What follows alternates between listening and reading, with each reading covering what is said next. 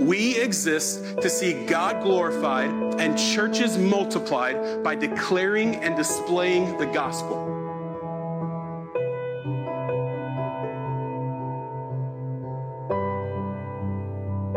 Acts 1 through 11. In the first book, O Theophilus, I have dealt with all that Jesus began to do and teach until the day he was taken up, after he had given commands through the Holy Spirit to the apostles whom he had chosen. He presented himself alive to them after his suffering by many proofs, appearing to them during 40 days and speaking about the kingdom of God. And while staying with them, he ordered them not to depart from Jerusalem, but to wait for the promise of the Father, which he said, "You heard from me, for John baptized with the water, but you will be baptized with the Holy Spirit not many days from now." So when they had come together, they asked him, "Lord, will you at this time restore the kingdom to Israel?"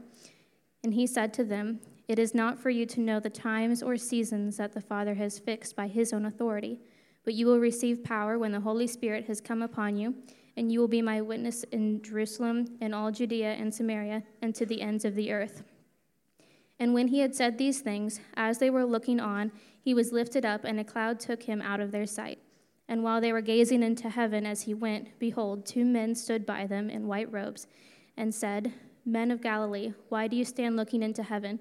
This Jesus, who was taken up from you into heaven, will come in the same way as you saw him go into heaven."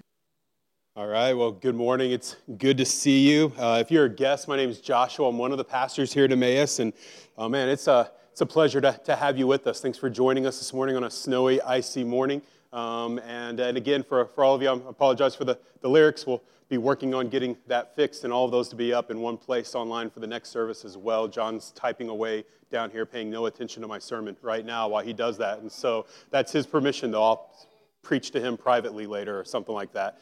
But guys, thanks for your flexibility with that. And then also parents, thanks for your flexibility with children. Just with rising COVID in the area, it's affected a lot of our volunteers. And so it was basically just impossible to staff kids and maybe even unwise to do it for a period of time. So we are taking a break from kids on Sunday mornings until February. And so again, your kids are welcome in here. They don't distract us as we preach. And so we appreciate you being flexible with that. And then just to remind you, as we continue to face the sickness and the pandemic and things, if you find yourself sick, not feeling well, and it might be a situation like that, just take it seriously to help protect one another by remaining home or doing whatever you need to do to help protect others as well as yourself in that. We'd appreciate your continual support in that. Hey, a couple announcements for us, and we will get going here. First of all, Emmaus Institute classes are kicking off starting next week. And so the Emmaus Institute is a kind of a holistic approach to discipleship that we're beginning to offer here at the church that offers men's ministry, women's ministry, cohorts for like kind of intensive discipleship, as well as classes and seminars for teaching on various things. And one of those things that we want to teach on is just kind of biblical theology. We want our people to understand books of the Bible and what those books say and what they teach us about God and what they teach us about ourselves and how they help us interpret the rest of Scripture. And so starting next week at 9 o'clock at this hour, we'll be having a class going on in Theater Number 2, which is the small theater right out this door, on the book of Hosea.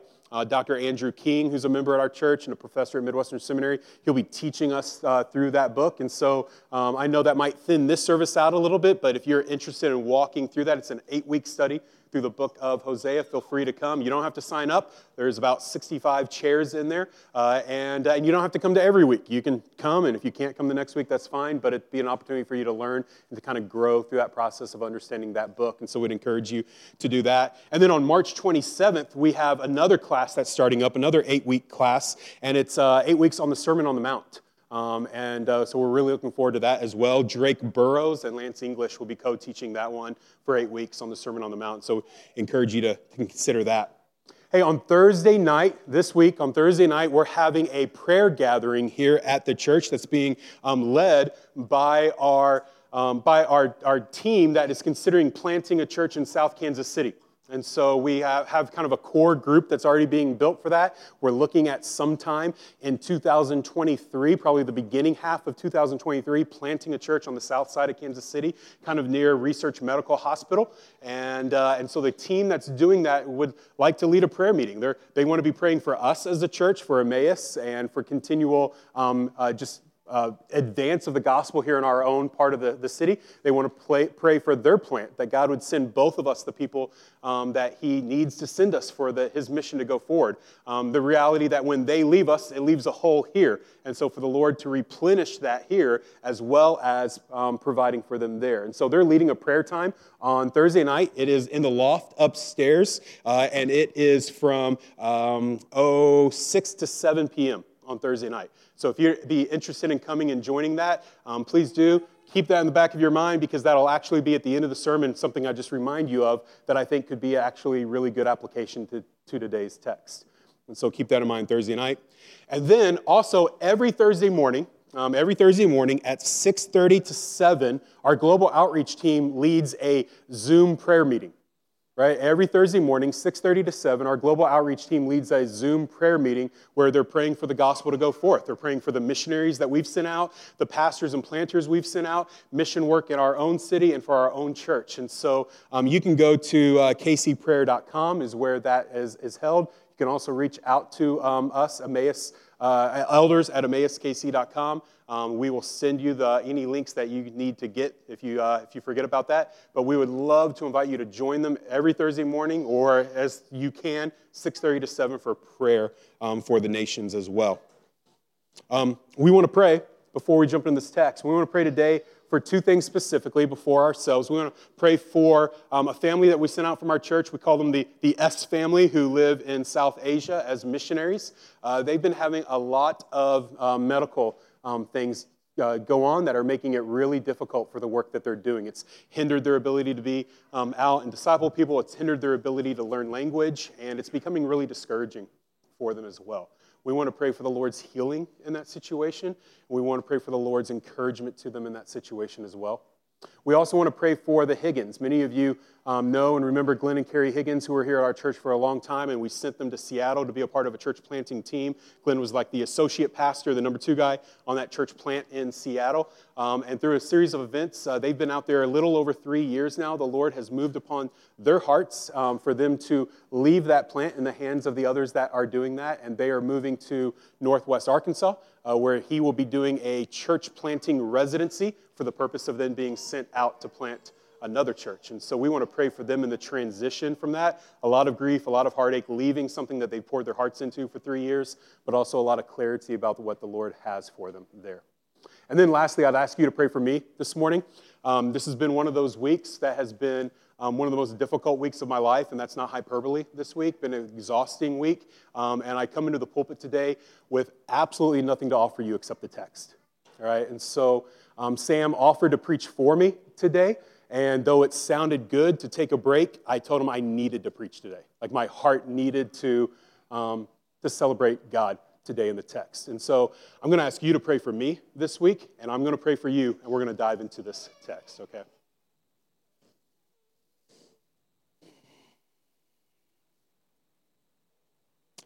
And Jesus, we have a brother and sister and their children in South Asia today who in many ways are discouraged and they are hindered by health issues. God, they need your healing, and they need your comfort, and they need your encouragement.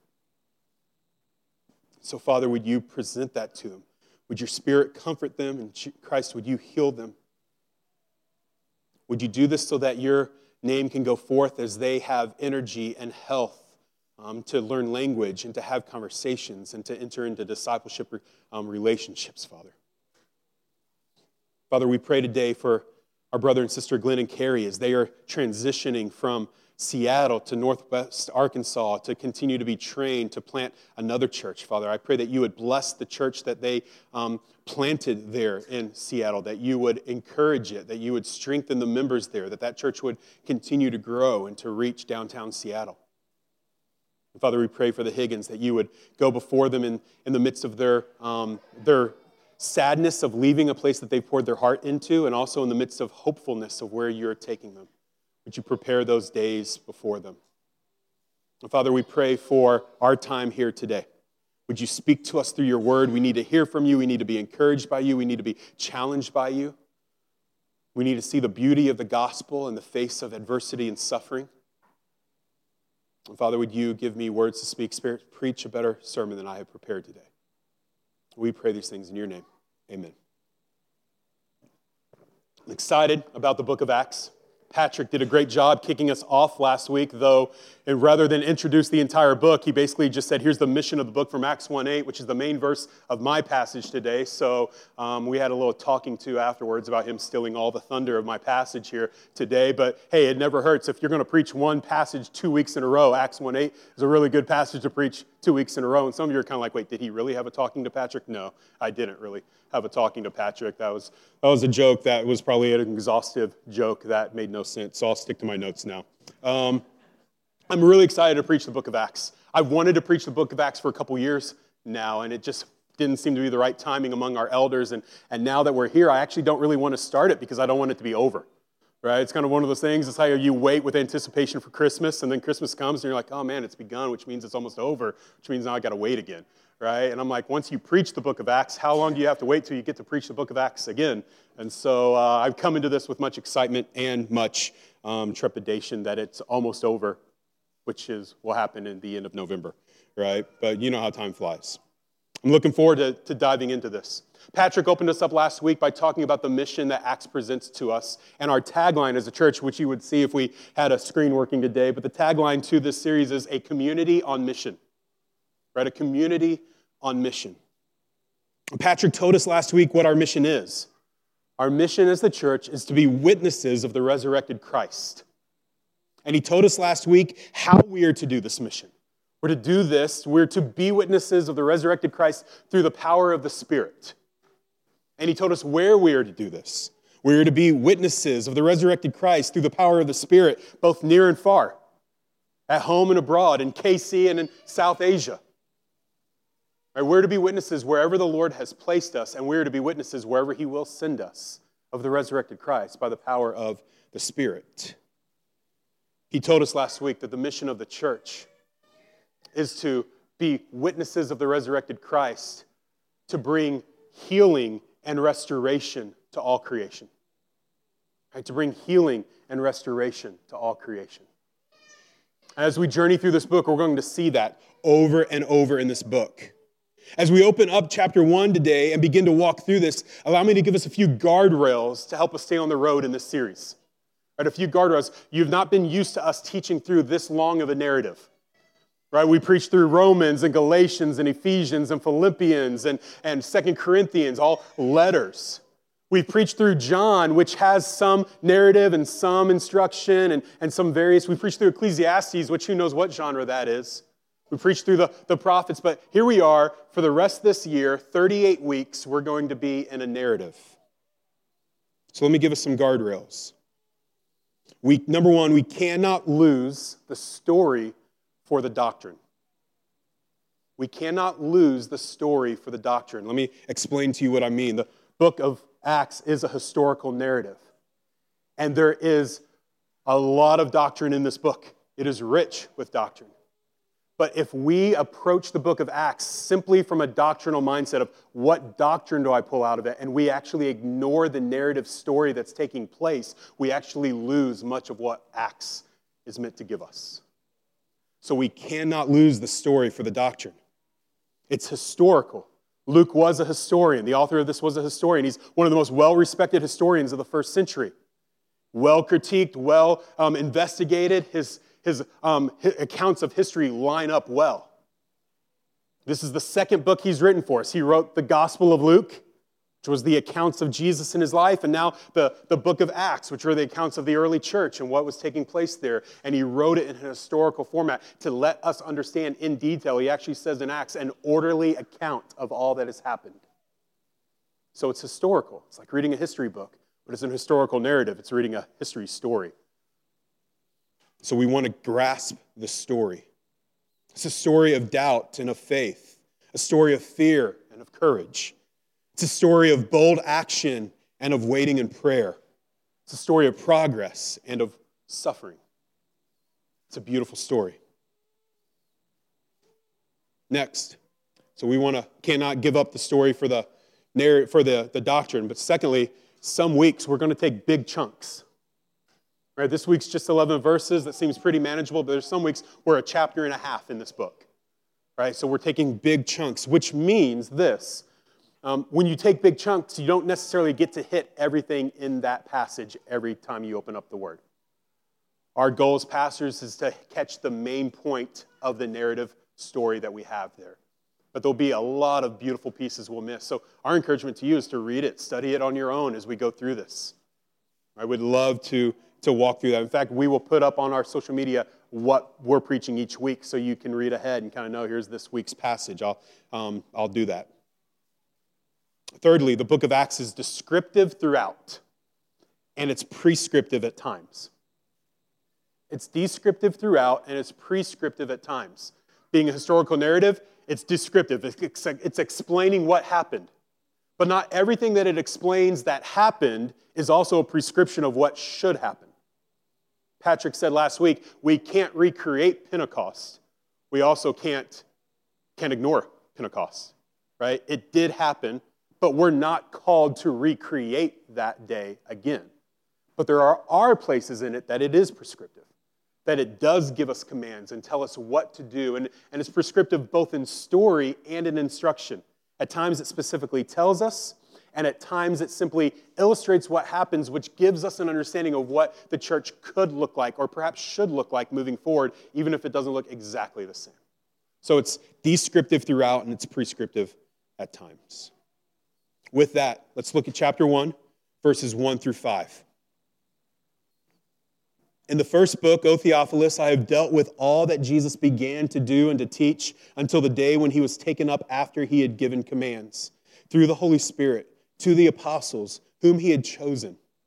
He presented himself alive to them after his suffering by many proofs, appearing to them during 40 days and speaking about the kingdom of God. And while staying with them, he ordered them not to depart from Jerusalem, but to wait on the promise of the Father, which he said, you heard from me. For John baptized with water, but you will be baptized by the Holy Spirit not many days from now. So he opens this up addressing it to Theophilus, the same address that he gives when he opens up the book of Luke, both addressed to Theophilus. We don't know if Theophilus is a person or if it's a group of people. The word Theophilus, the name Theophilus, actually means friend or lover of God's. Right? And so we don't know. There's no account in history of this person. So we don't know, was there a specific person he's writing this to and everyone happens to be reading it? Or was he writing it to all of those who are a lover and a friend of God's? Right? The account of Christ and the account of the church for all who are God's friends to read and to cherish. Either way, we have a beautiful story he has written. It's the second book in his series. I already shared this. He wrote the book of Luke, the gospel, telling us in detail about the life and ministry of Jesus. And now he picks up the story where he left off, but not exactly where he left off. The book of Luke ends, and when the book of Acts begins, it actually kind of rewinds and plays back the end of Luke again. And so we get an overlap in the stories. Let me read for you Luke chapter 24. Luke chapter 24, verses 45 through 51. Then he opened their minds to understand the scriptures, and he said to them, thus it is written that the Christ should suffer, and on the third day rise from the dead, and that repentance and forgiveness of sins should be proclaimed in his name to all nations, beginning from Jerusalem. You are witnesses of these things, and behold, I am sending the promise of my Father upon you. But stay in the city until you are clothed with power from on high. And then he ascends into heaven. And now we go to the book of Acts. And in the book of Acts, he has not yet ascended yet. He's still with them, and he's again teaching them these last things that we saw at the end of Luke. At the end of Luke, he tells us, this is Jesus speaking, Luke's recording his words, and he tells us that Jesus said that Christ will suffer. He quotes the Old Testament. He says, listen, it was given to us in the Old Testament that Christ would suffer, and he has, and that he would rise again, and I have. And now you will go and you'll preach repentance and forgiveness of sins. The Old Testament told us this would happen, and now I'm telling you to go do it. Preach repentance and preach forgiveness of sins in the name of Jesus to all nations. right? The fact that God sent his son to redeem the world from their sins, that his son lived a perfect life and did not sin himself, and then was offered on the cross as a sacrifice for the sins of all who would believe, and yet did not remain dead, but rose again from the dead, so that those who have faith in him might have life. He goes, go proclaim this. Call people to repent of their sins, and call people to forgiveness of their sins. Repent, you will receive forgiveness. And do this to all nations. And then he says in Luke 24, I am sending the promise of my Father. I, Jesus the Son, am sending the promise of my Father, right, which is the Holy Spirit. We see the Trinity displayed here. God the Son sending the promise of God the Father, which is God the Spirit. And he tells them, go wait for the power of the Spirit, and then be my witnesses. Now in Acts chapter 1, verses 1 through 5, we see the same things. Jesus gave commands through the Holy Spirit to the apostles, and he was speaking about the kingdom of God when he was with them. Right? All throughout his ministry, he continues to speak about the kingdom of God, which is important in a moment. And then he tells them, go wait in Jerusalem for the promise of the Father, the Holy Spirit. So here's the setting we're stepping into. The scene of Acts is about to open up, right? Think of a movie. We're in a theater. Think of watching a movie. You sit down and the opening credits begin to go. The music begins to play. And as the scene of Acts is about to open up, the opening credits and the theme song are going, and it's showing pictures of what has been happening to get us to this opening scene.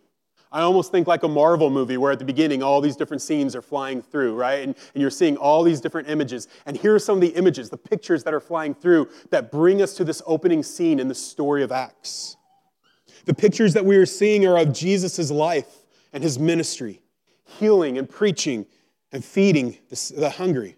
The pictures we see are of men and women, young and old, rich and poor, educated and uneducated, Jew and Gentile coming to Jesus.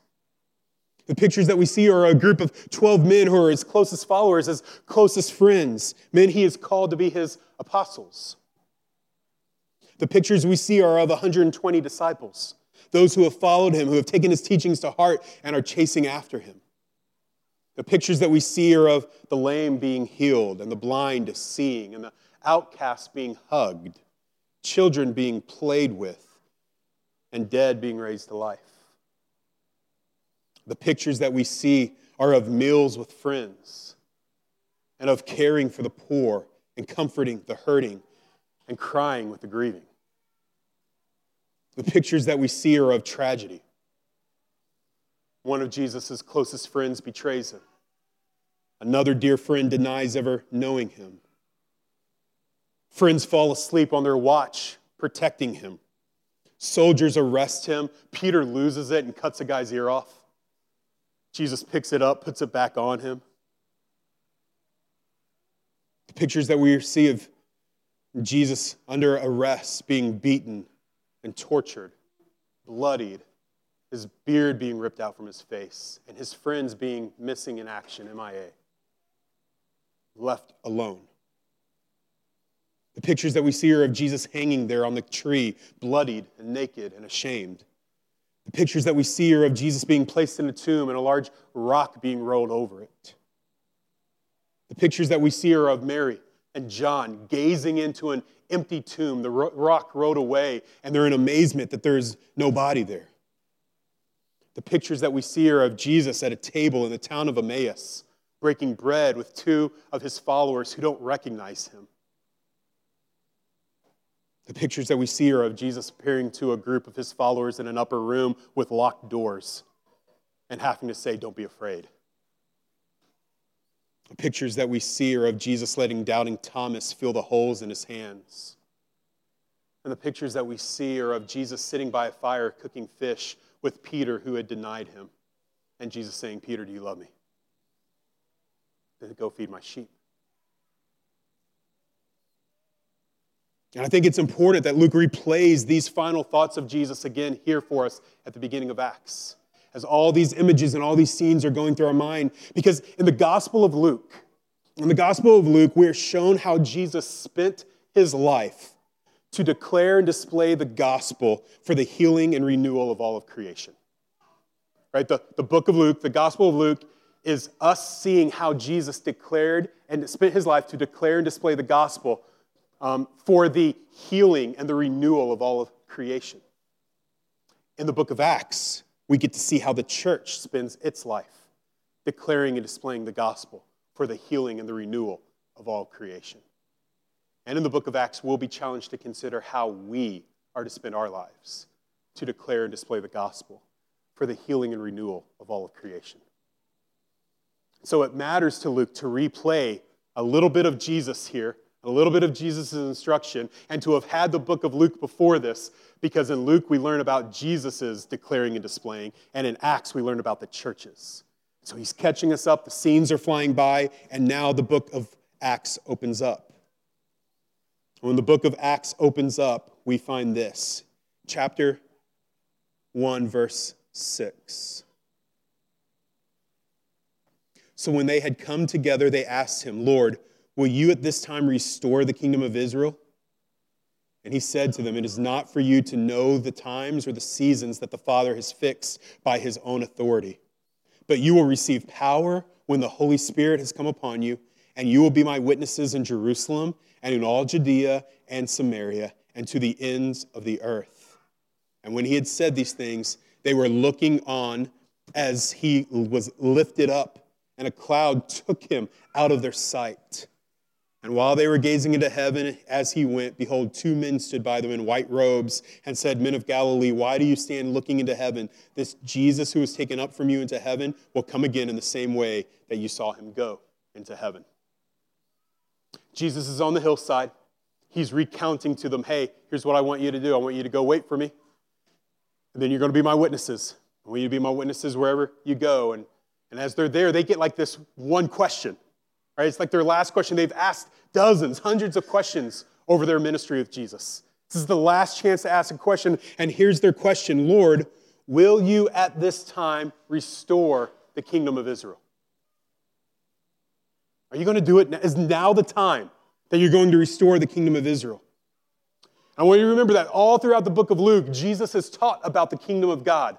The kingdom of God is at hand. The kingdom of God is at hand. The kingdom of God is at hand. It is here. The Jews had been waiting for centuries for the kingdom of Israel to be restored. This is a prophecy they know. The kingdom of God will come. And in their mind, the only way for them to think about it, the only framework they have, is that Israel is going to be restored to greatness. And right now, Rome has conquered them. Rome is suppressing them. And what they're waiting for is for the Messiah to come in and to rescue them from Rome. That's the kingdom of God in their mind. And think about where they're at now. The resurrected Messiah stands before them. Rome did all that she could to kill him. Rome did kill him, and he didn't stay dead. And there's got to be something going on in their minds and their hearts that goes, this time it's different. They did all they could. He won't stay dead. It is time for the kingdom. How can Rome win if our Messiah won't even remain dead? Right? We have an immortal fighting for us. Let's go. And so here on this hillside, 40 days after Jesus has risen from the dead, his disciples go, is now the time? What are we doing about this? When do we get to go? What's next?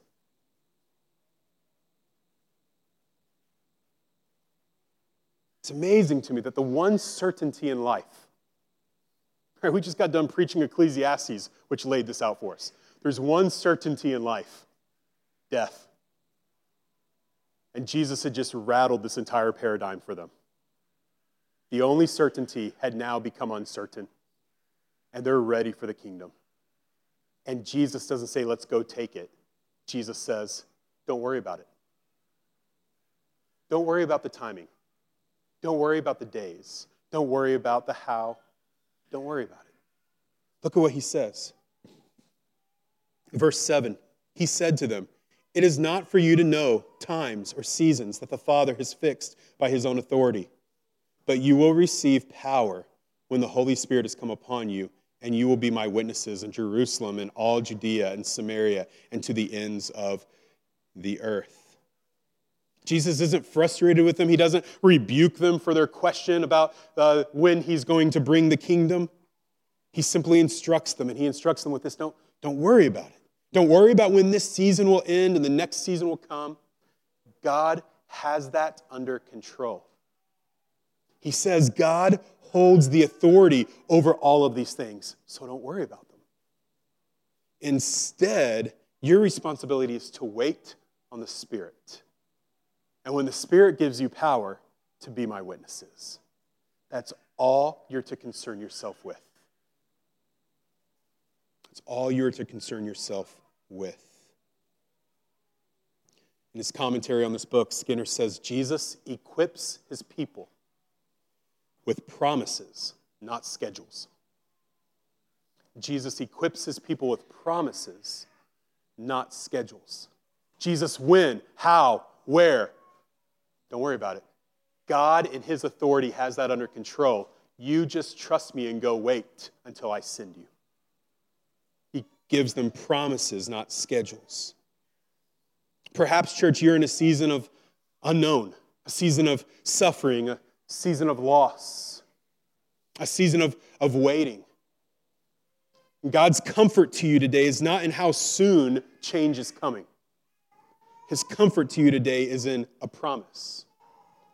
Promises like, I will never leave you or forsake you. Promises like, I am near to the brokenhearted. Promises like, you will receive power from the Holy Spirit.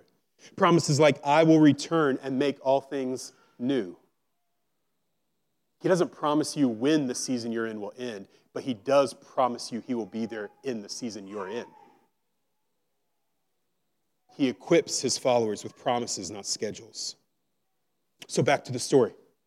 Jesus tells them to go to Jerusalem and to wait for the power of the Spirit, and he doesn't tell them how long they'll have to wait. Right? He's not like, hey, go back and wait in Jerusalem, and tomorrow around 4:30, the Spirit will show up. Be watching for him. Look out the window. He just says, go wait.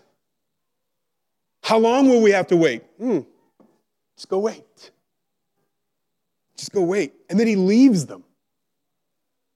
Right? He just leaves them. Hey, I'm going to send the Spirit. Go wait for him. And when he comes, go tell people, all right, bye. And he's like ascending into heaven, like floating up. And as he's floating there into the heavens and disappears, they're kind of left standing there just staring into heaven.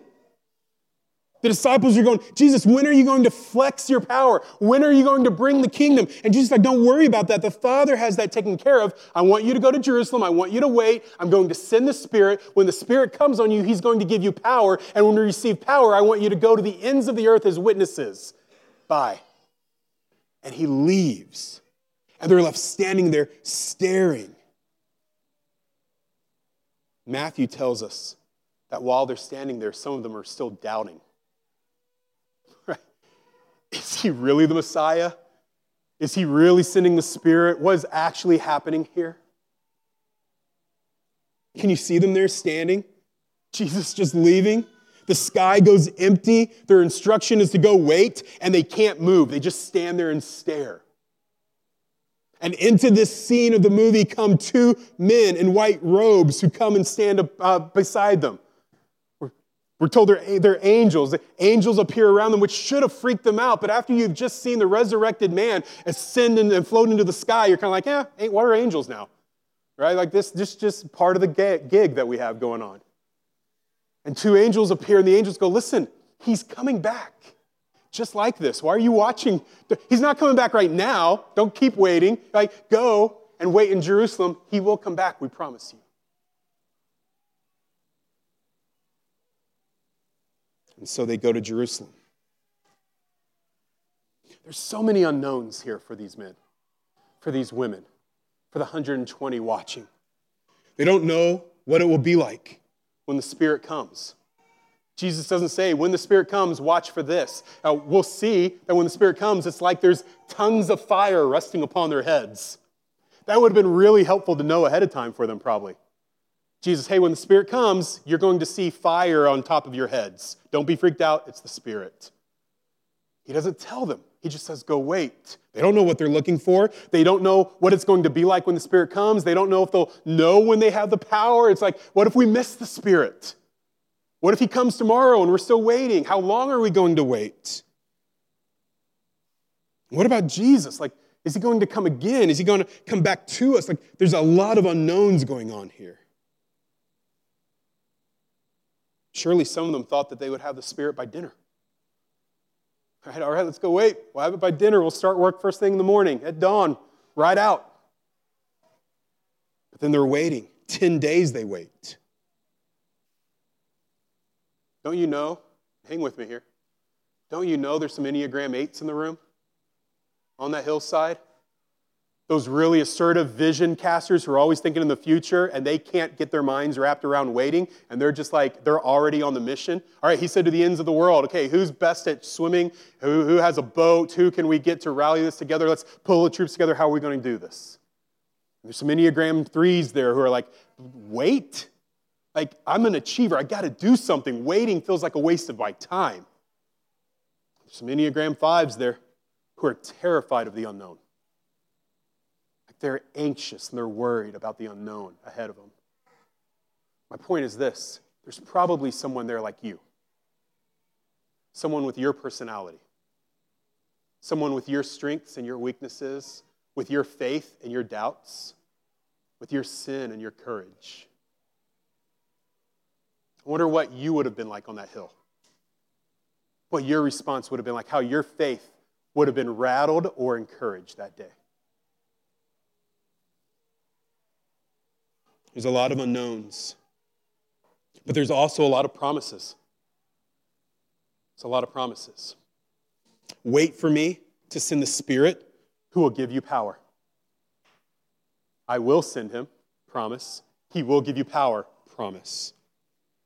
He told them at the end of Matthew in this same account. Luke doesn't mention this here, but in Matthew, at the same scene of the story, he tells us, Jesus says, I will never leave you or forsake you. The angels appear and they say, hey, he's coming again. There's a lot of promises offered for a lot of unknowns in the mission. So what do we do with this? What do we do with this? If the mission of the church is to be witnesses of the resurrected Christ for the healing and the renewal of all of creation, then we must do two things we see here. One, we must cling to the promises of Christ so that we will have endurance for God's mission. We must cling to the promises of Christ so that we will have endurance for the mission. Right, let's illustrate it with one of the promises he gives us when he ascends into heaven and we're promised that he will return again. Right? His resurrection and his ascension give us proof of his power over death and gives us evidence of the promise that of his kingship in heaven. Some of you were with us years ago when we preached through the book of Hebrews, and it tells us that he today sits at the right hand of God the Father interceding on our behalf. Right? We can trust that promise that Jesus is there today praying for us in our weaknesses and in our journeys and as we carry about the mission and in our failings. He's interceding on our behalf to God the Father. We can believe that promise because he's also ascended into heaven and then promised he'll come back. Because of the promise of the angels that he will return, we know he's not forgotten us. He's coming back. He hasn't just abandoned us here. He hasn't left us here. Some of you have stories of abandonment and of being left and of just being in places where you didn't know if anyone was coming to your rescue. And we're told he will come back to rescue. No matter how hard and dark it gets here in the next 80 years that we have, he's coming back at some point to rescue. What a promise for endurance. We can endure a lot when we know there's hope that that lot will end.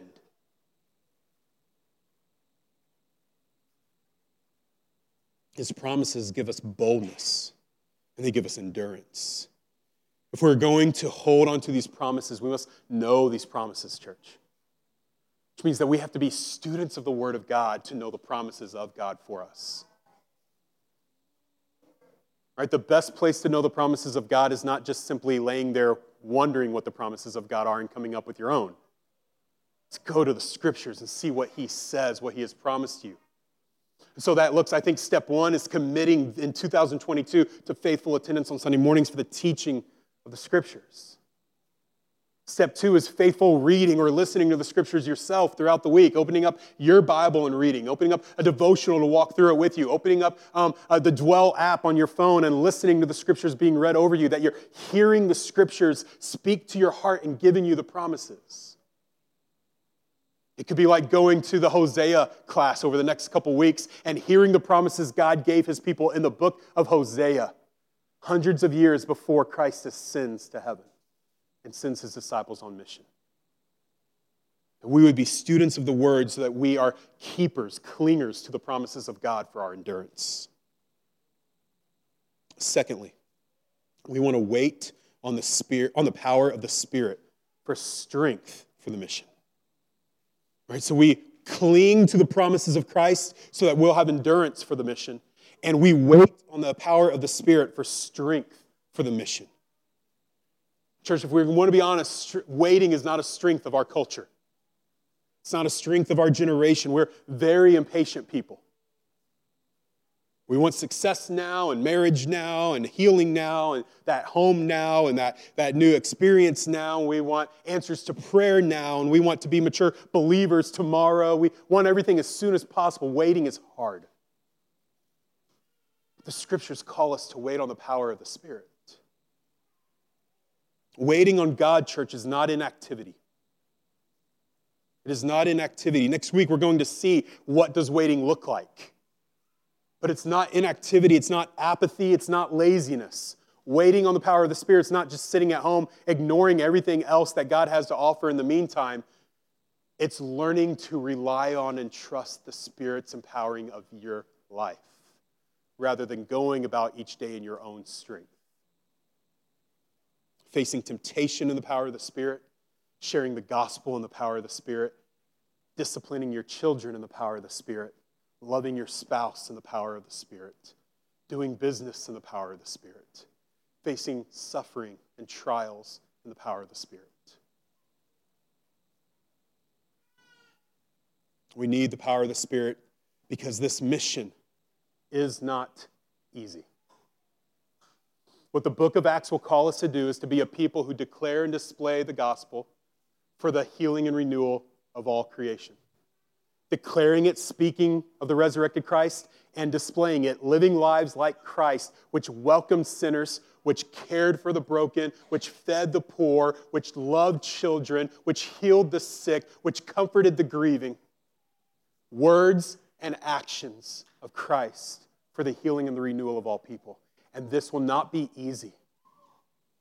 The book of Acts is a story of the triumph of the gospel going forth and the church being birthed.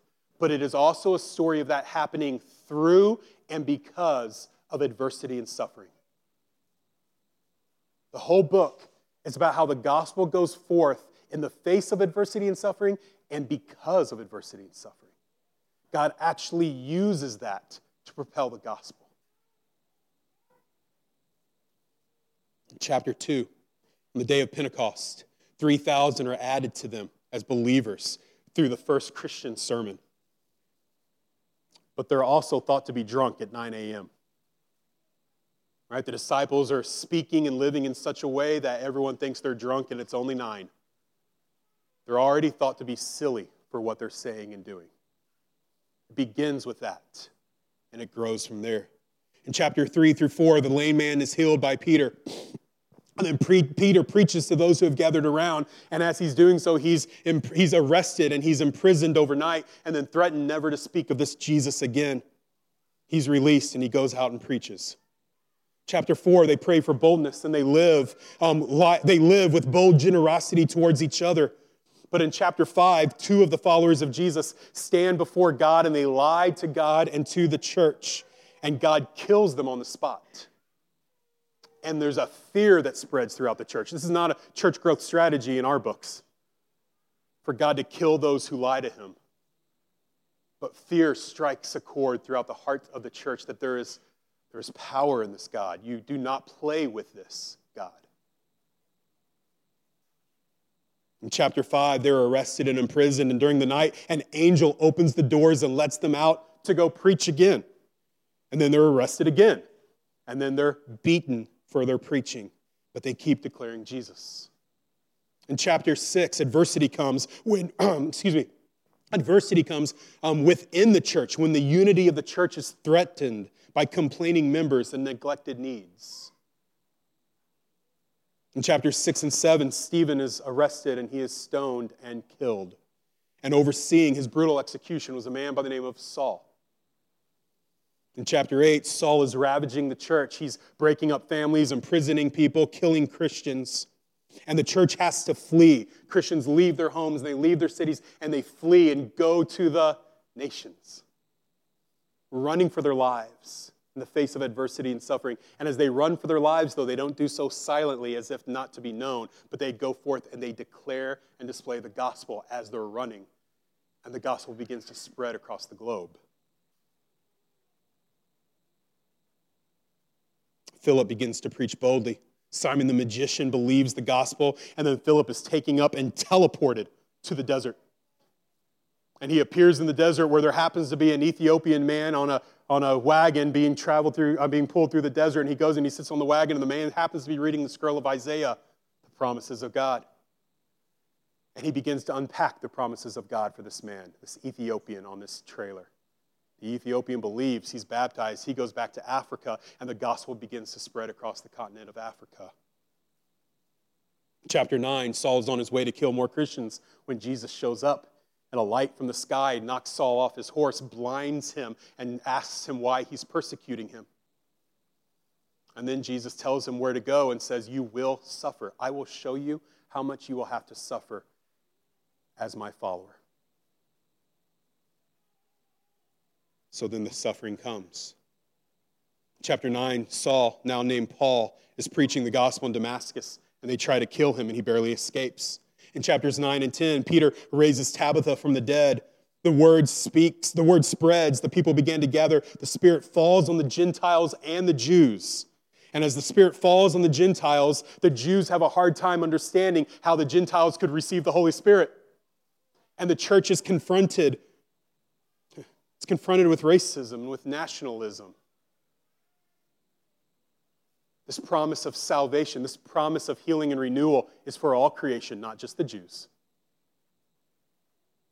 Chapter 12, Herod begins killing Christians, including James, the brother of John. Then he arrests Peter and imprisons him, and he's waiting to kill Peter, but an angel breaks Peter out of jail. Chapter 13, Paul and Barnabas are sent out on mission with the gospel, and it spreads when Paul is stoned and left for dead. So they stone him, they think he's dead, they leave him. Hours pass, he gets up, wipes off the blood, brushes off the dust, goes back into the city and preaches again. Chapter 15, Paul and Barnabas have a strong disagreement. This happens in the church. They have a strong disagreement, and they separate. But as they separate, they go different directions, declaring and displaying the gospel. And the gospel spreads. In chapter 17, believers are dragged out of their houses and put on trial for, quote, turning the world upside down with this gospel. In chapter 17, Paul is mocked. In chapter 18, there is a united attack on Paul. In chapter 19, Ephesus is turned upside down for the gospel. Sinful vocations are going bankrupt. Prostitution and sorcery and all these things are closing down because the gospel is sweeping over the entire city, and a riot breaks out. I have in my mind pictures of the riots we've seen in the last couple of years here in the United States, and riots breaking out specifically because the gospel has transformed communities. Riots break out, and we're actually told that prisoners have to guard Paul's life because the mob wants to kill him. In chapter 21, Paul's arrested in the temple. The soldiers protect him from the mobs. In chapter 23, there's a plot to kill him. In chapter 24 through 26, he's in prison and defending himself in court. In chapter 27, he sails for Rome to defend himself before Caesar, before the emperor. And his ship crashes in a storm. And by God's grace, he makes it to shore on Malta. And then as he's there warming himself by a fire, he gathers some firewood, and a poisonous snake leaps out from the firewood and bites him. What a day. But it says that his arm doesn't swell up. The poison takes no effect. And the residents of Malta look at him. And because of this miracle, they believe in Jesus. He declares and displays the gospel to them. In chapter 28, the letter ends, this historical narrative ends with Paul in prison awaiting death. And throughout all of this, it wasn't only Peter and James and Paul who suffered, but hundreds and thousands of Christians who were suffered and were imprisoned and were beaten and were killed for their faith in Jesus. The church and the mission of healing and renewal of all creation spread in the face of adversity and suffering, and because of adversity and suffering.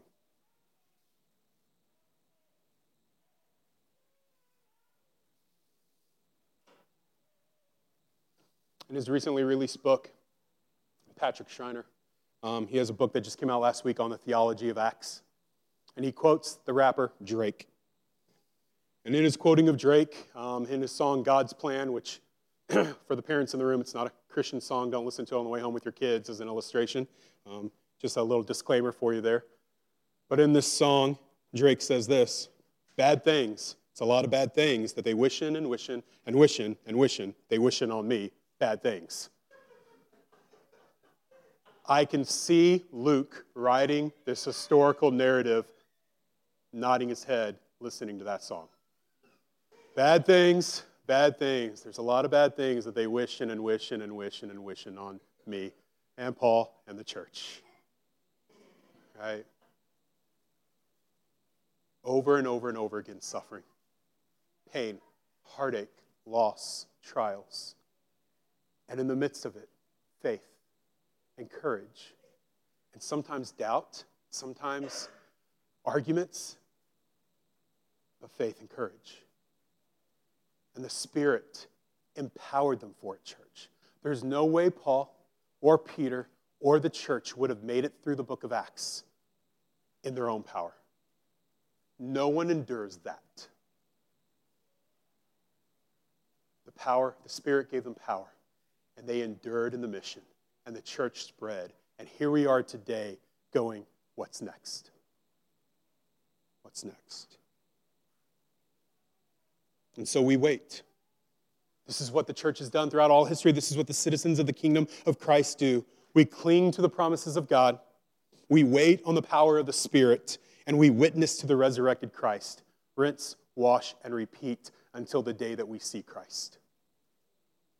We wait on the power of the Spirit, we cling to the promises of God, and we witness to the resurrected Christ.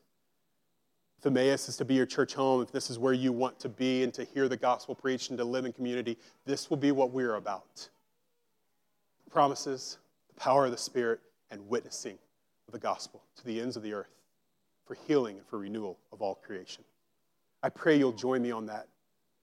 And church, I know that as we step into it, there will be suffering, and there will be hardship, and there will be adversity.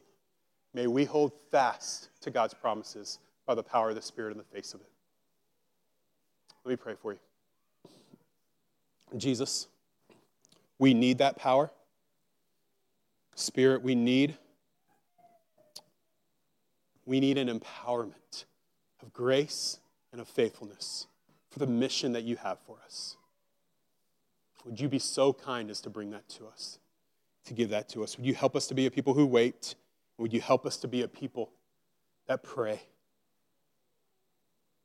Perhaps we begin that this Thursday with prayer meeting in the morning at 6:30 on Zoom, and Thursday night as we gather and we wait in an upper room, literally a loft, and we pray and we wait for your power.